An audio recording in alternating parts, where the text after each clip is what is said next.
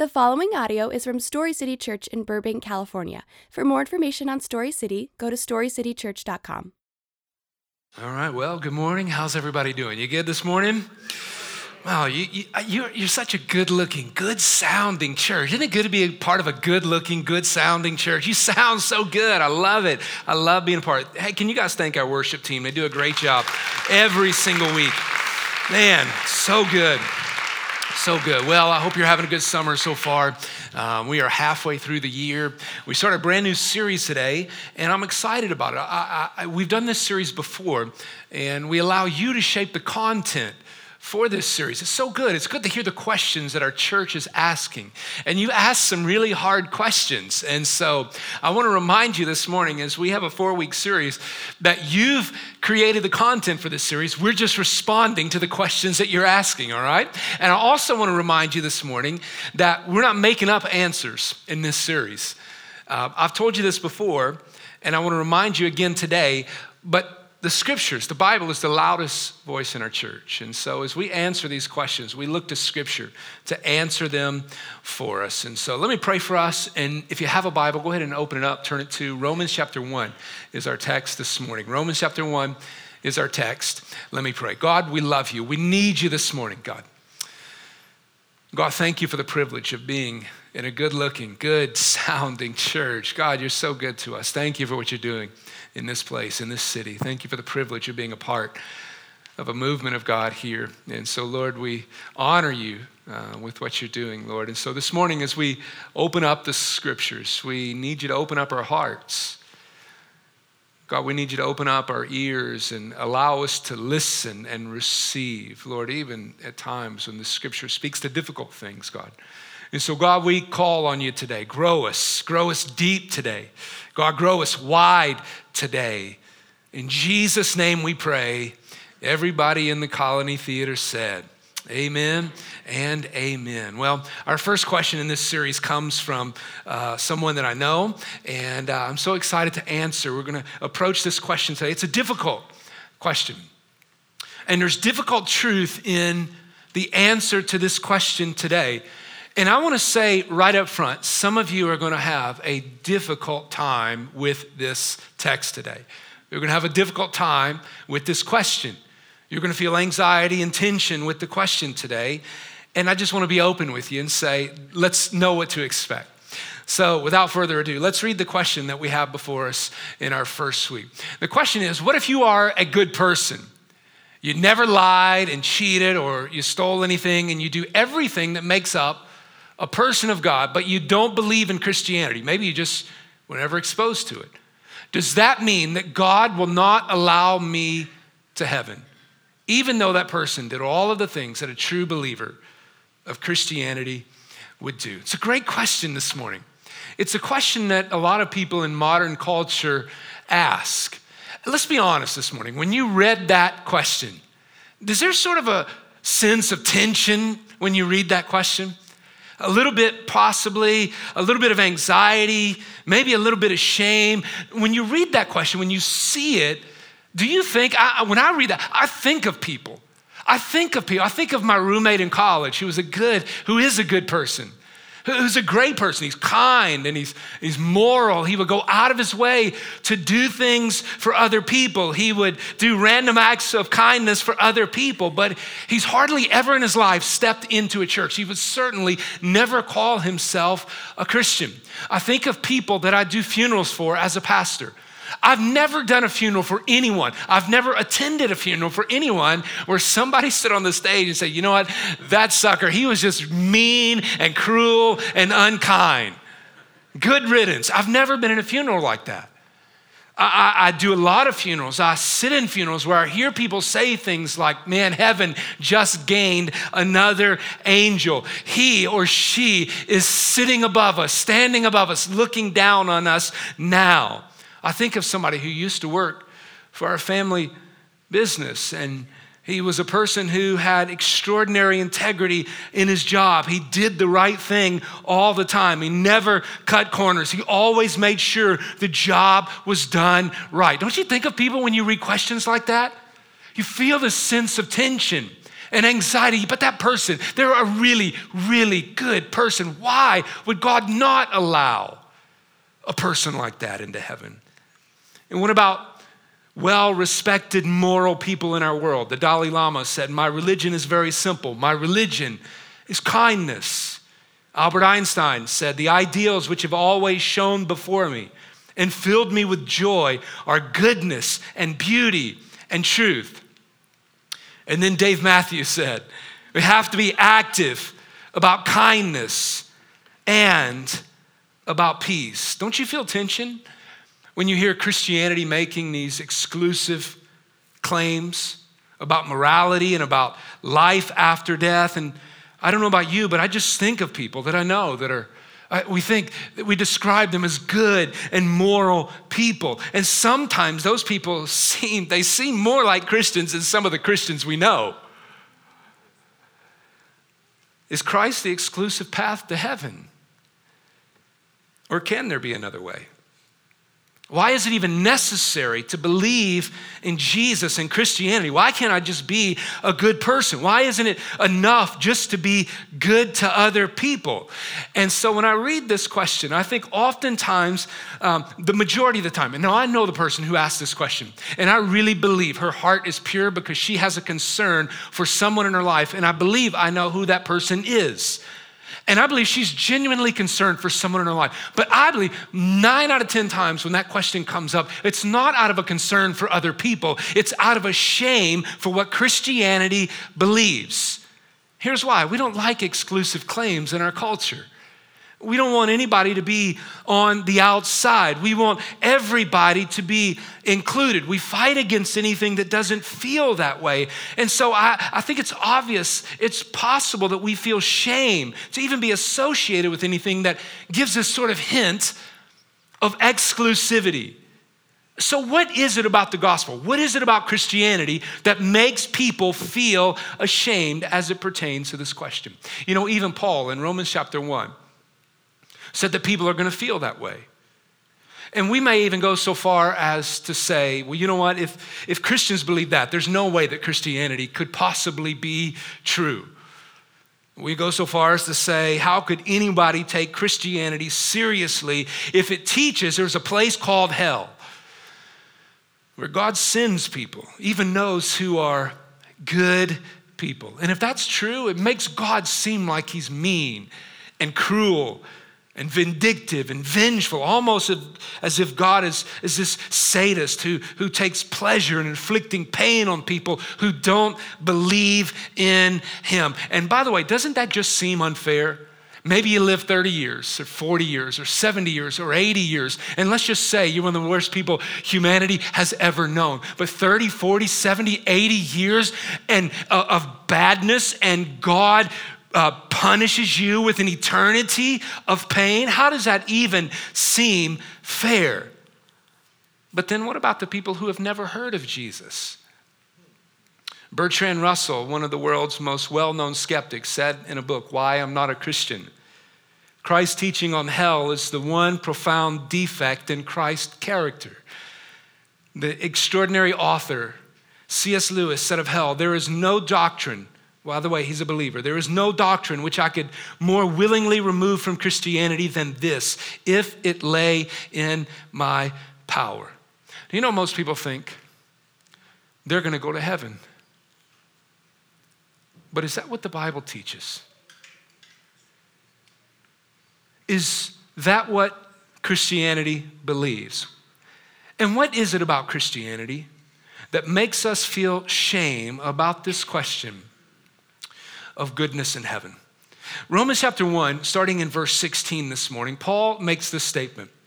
For I am not ashamed of the gospel, because it is the power of God that brings salvation to everyone who, listen to it, believes.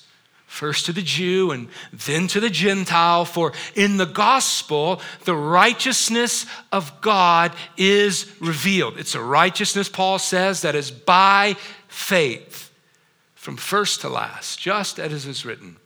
The righteous will live by faith. This verse is at the heart of what Romans is about. It's sort of the thesis statement for the book of Romans. And Paul's believing in the gospel and preaching the gospel put Paul sort of in a bad light. His preaching of the gospel disturbed people, and it caused people to put Paul to shame. In fact, we see in 2 Corinthians chapter 11, Paul lists out all the ways that he's been shamed because he believed the gospel, because he preached the gospel. Listen to what the scripture says in 2 Corinthians 11.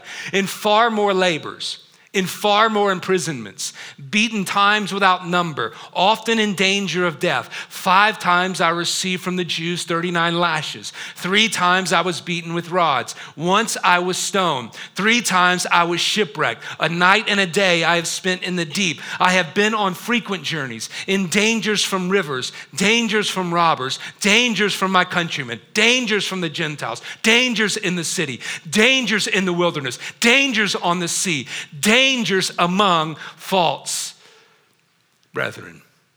You read that and you think, wow, it's not so bad if somebody unfriends me on Instagram because of my beliefs.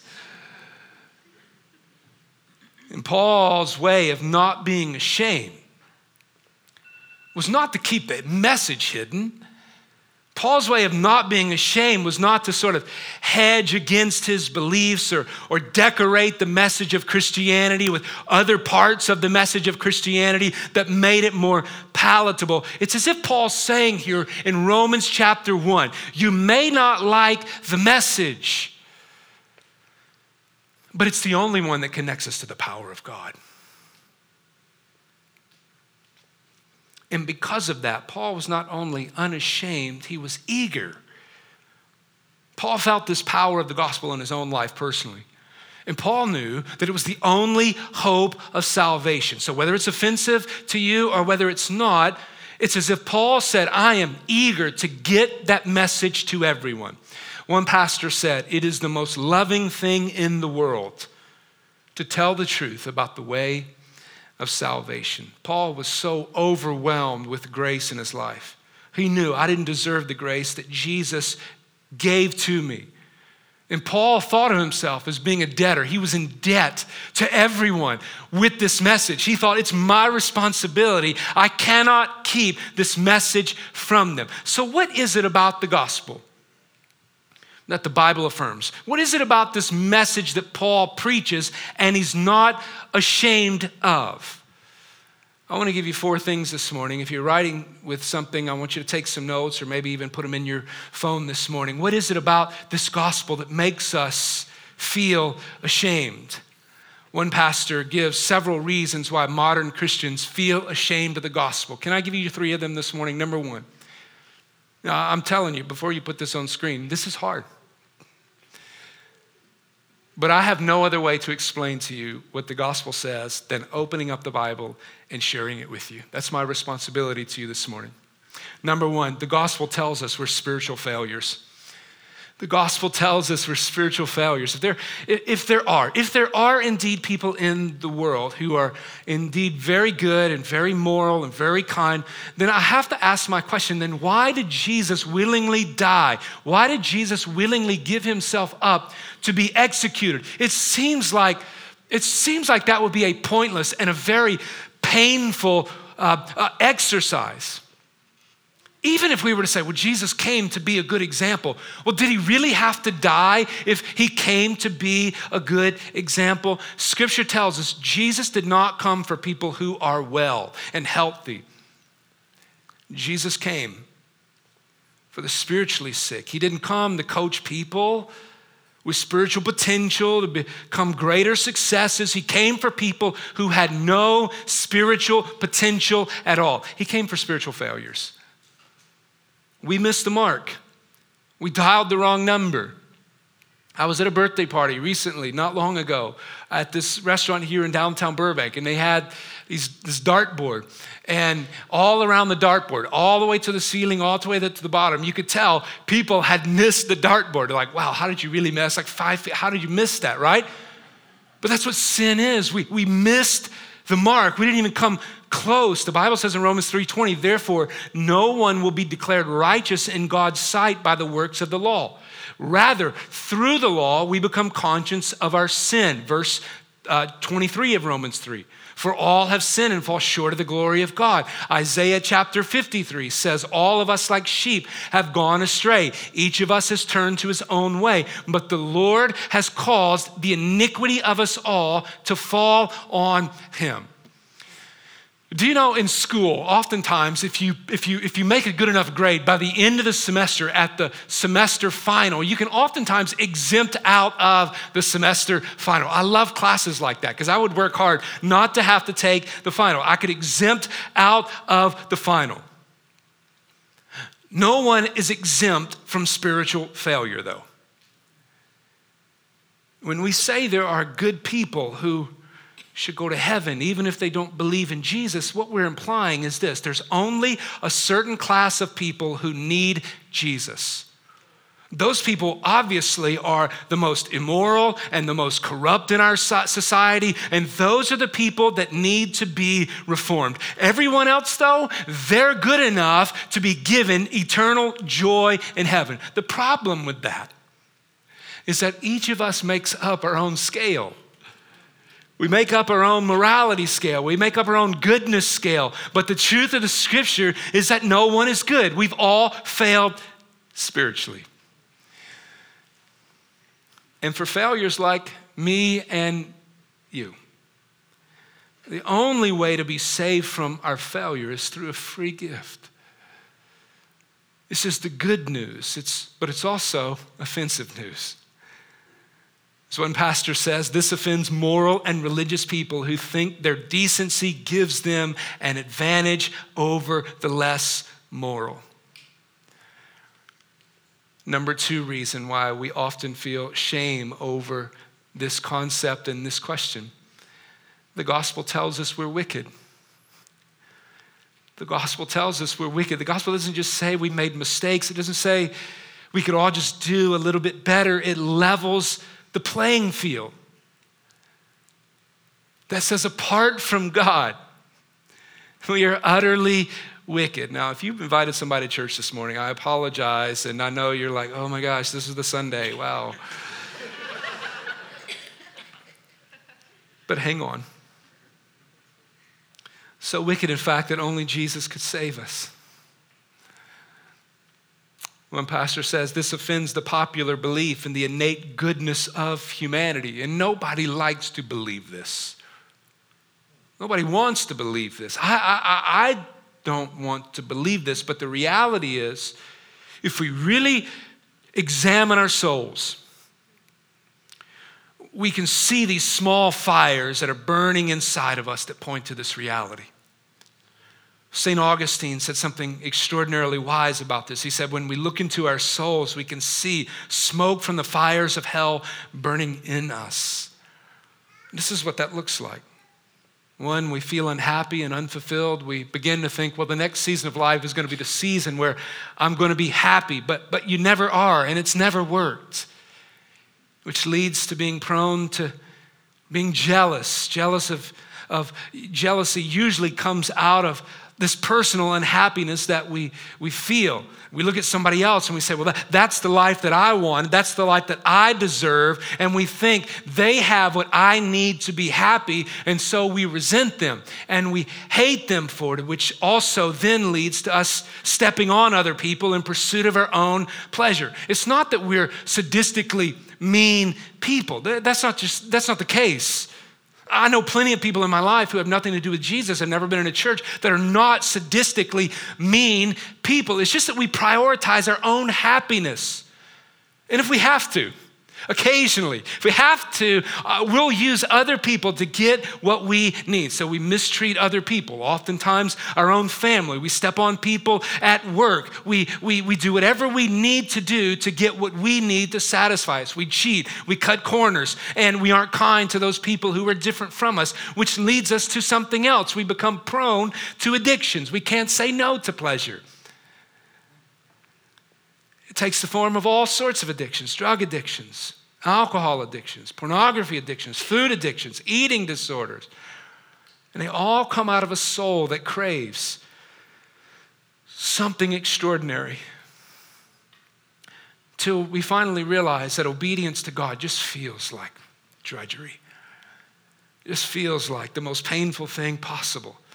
God bores us. We secretly resent God trying to rule our life. So if I submit to him, I'm doing so not out of delight, but out of fear, out of guilt. But when we look close, we realize I don't have a heart or a soul that delights to obey in God.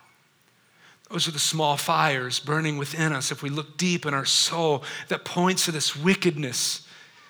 And while nobody, including probably no one in this room, wants to believe the reality that there's an alternate ending besides heaven, and especially that you or I or somebody we love is headed there, those things inside of us, smoke from the fires within us, the wickedness is gaining steam. And those things are the result of not having God in the right place in your life. And when we don't have God in the right place, we feel unsatisfied. We feel restless. We feel unfulfilled. Here's the third thing that makes us feel ashamed about the gospel that Christianity proclaims. The gospel tells us that many good people go to hell. The reigning religious view, if you will, of our society, it's usually assumed more than it's just verbalized, is that good, sincere people will be okay in the end. Maybe God grades on a curve.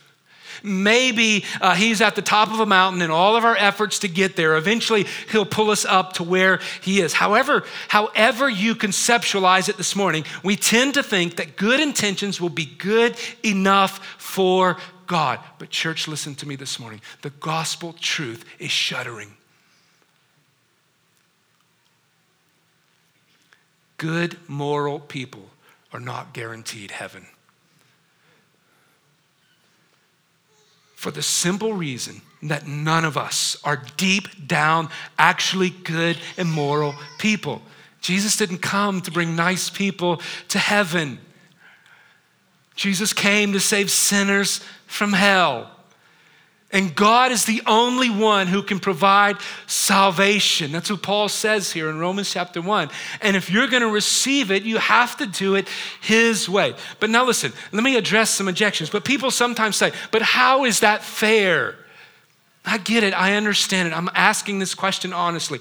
How is that fair, Pastor Matt? An eternity in hell for 30, 50, 70, 80 years of sin? I just want to say to you this morning that sin gains traction in its wickedness by the one whom the sin is committed against.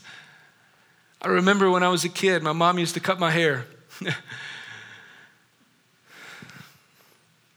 And I hated how she cut my hair.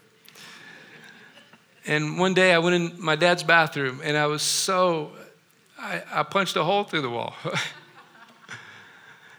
And when you punch a hole through the wall, well, you end up, I don't know, maybe having to pay for it. You end up maybe being put on restriction. You go into a bar tonight and you punch a guy or a girl, you're going to spend the night in jail.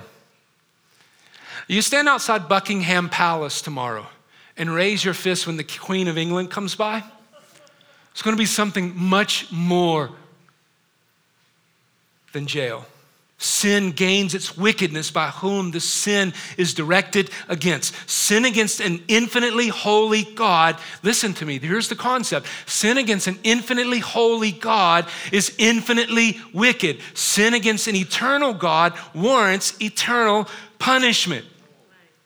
It's not the duration of the crime. Listen to me. It's the dignity of the one against whom the crime was committed that determines the severity of the punishment. You say, well, why can't God just let it go? Because God is a just God. And justice demands restitution in some way. Think about it. Don't you hate it when we see justice aborted? Don't you hate it when you see justice aborted? Think about how angry people get when we see, let's just say, a court decision we really disagree with. Think about how we feel when we feel like someone has gotten away with gross injustice. Pick your court case. It doesn't matter. There's one for all of us this morning. George Zimmerman, O.J. Simpson, Donald Trump. Pick your pleasure. All of us feel like, I just don't like it when someone gets away with gross injustice. Now listen to me. God will ultimately judge right and wrong. He will ultimately right all wrongs and restore justice to the universe. And that's what hell is. You say, well, why doesn't God do something about it? He has. He's put on Jesus the punishment for your sin. And there are two ways to pay for sin. The eternal Son of God can die for your sin, or you can pay for it eternally. But if you won't receive his invitation, listen, I want to say to you, there's no other alternative. In the end, you end up saying to God, thy will be done. Or God says to you, thy will be done. People hear about hell and they object to it. And they say, I just don't understand that, because God should be for us. Church, he is. He is. God takes no pleasure, hear me, in any form of punishment, in anything less than his best for you. God's intention is to bring all of us to life, so much so that he's going to die on a cross so you don't have to go there. He cares that much about you. Then you say, well, why did God even make hell? Scripture says he didn't make it for you. He tells us he made it for the devil and the rebel angels. It was never for you. God allows you, though, to make free choices. And if you say, get out, ultimately he will honor your wishes. Why? Because God's not a tyrant. Can you write this down? God doesn't send anyone to hell. We send ourselves. Hell is not a locked door from the inside.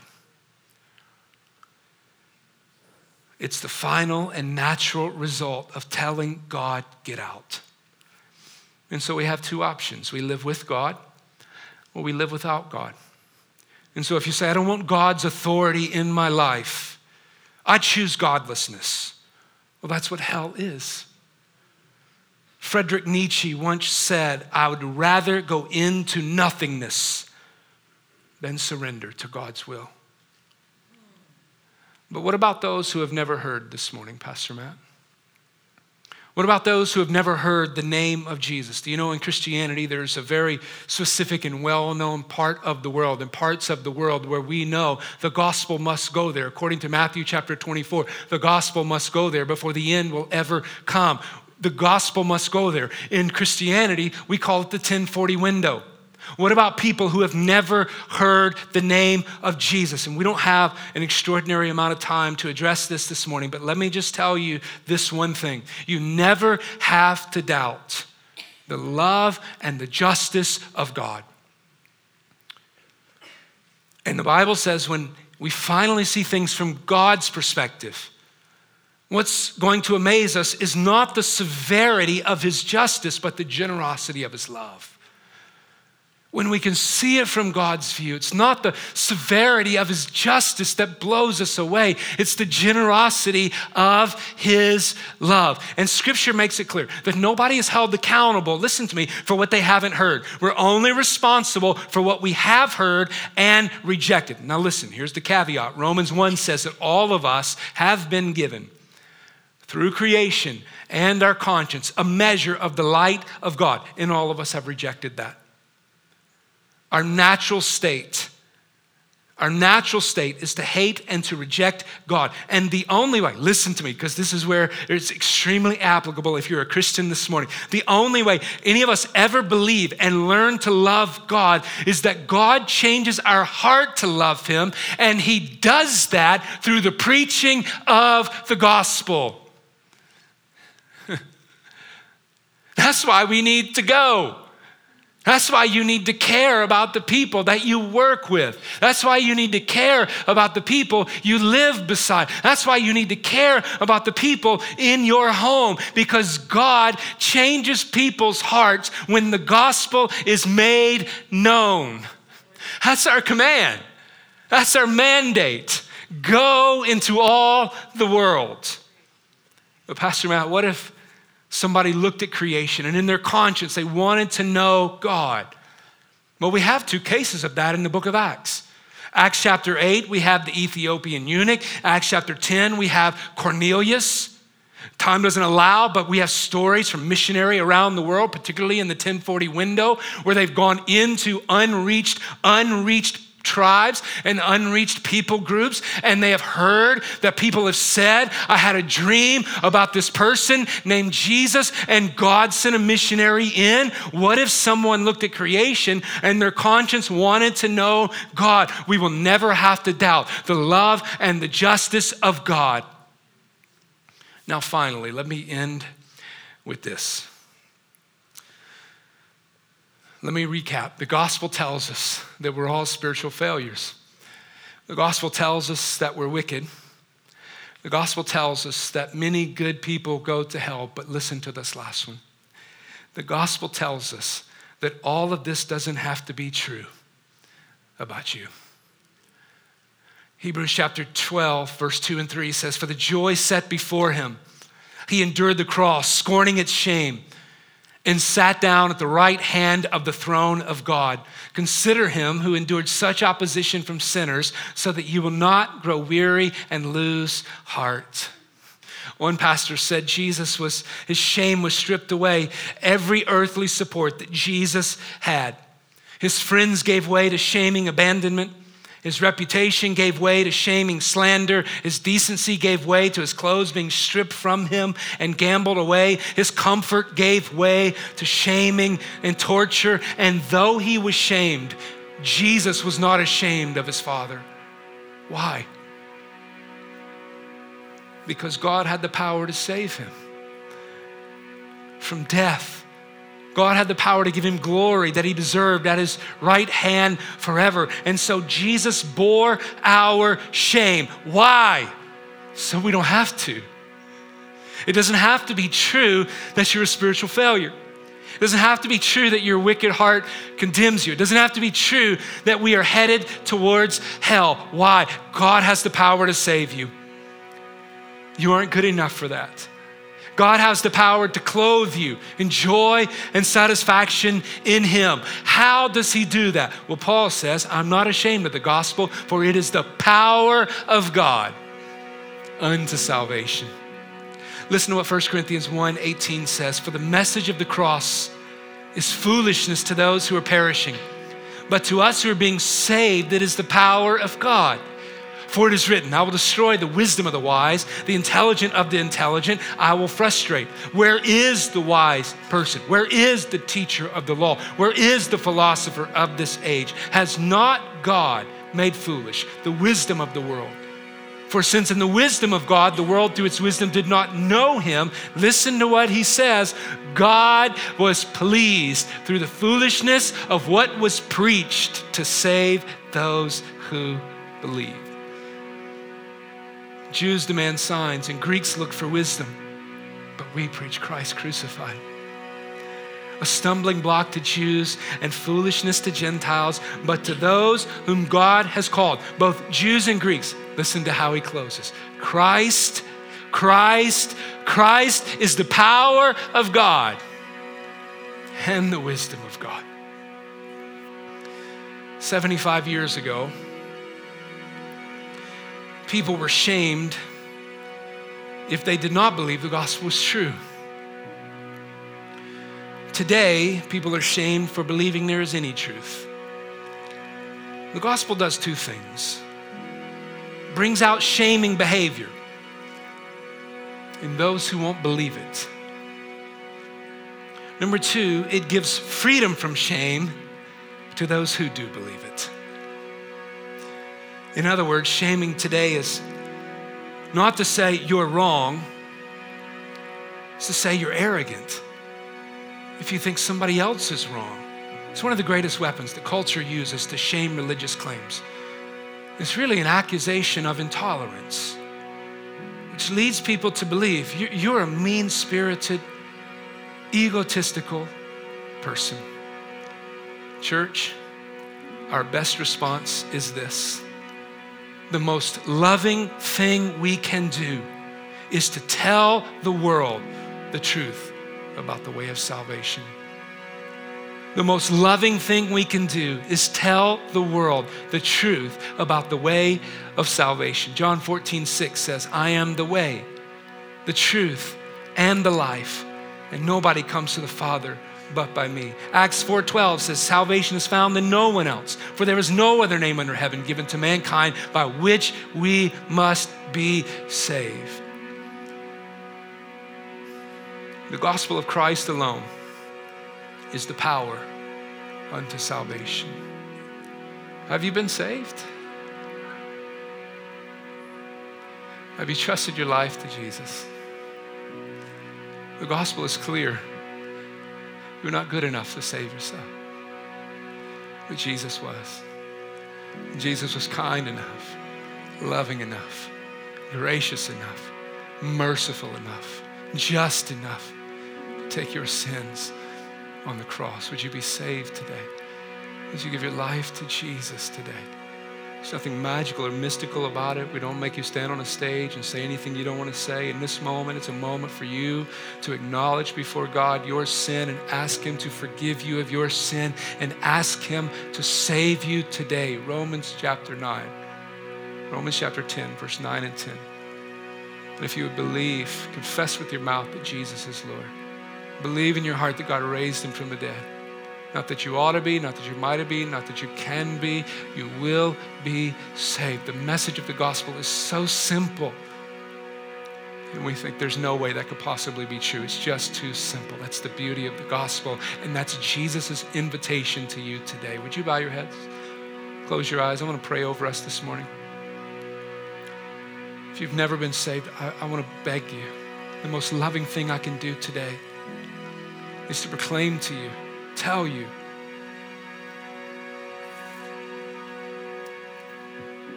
the power of God.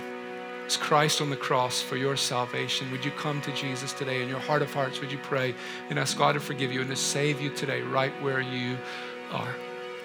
Lastly, those who are believers this morning, I confess with you, there are moments and times and days and places where there is the sense of shame about the exclusive claim of Christ, but the reality is it's an inclusive claim. Jesus calls us all. He makes the opportunity available to all. If you're a believer this morning, I want to pray for you that God will give you the boldness, the courage, the freedom to do the most loving thing we can possibly do. And that is to allow the world to know the way of salvation is through Jesus. Lord God, thank you for this morning. Lord, in the midst of difficulty in your word, I pray the Spirit of the living God would give us clarity and freedom this morning to believe the truth, all the truth about what you say, God. We commend ourselves to you this morning. In Jesus' name, amen.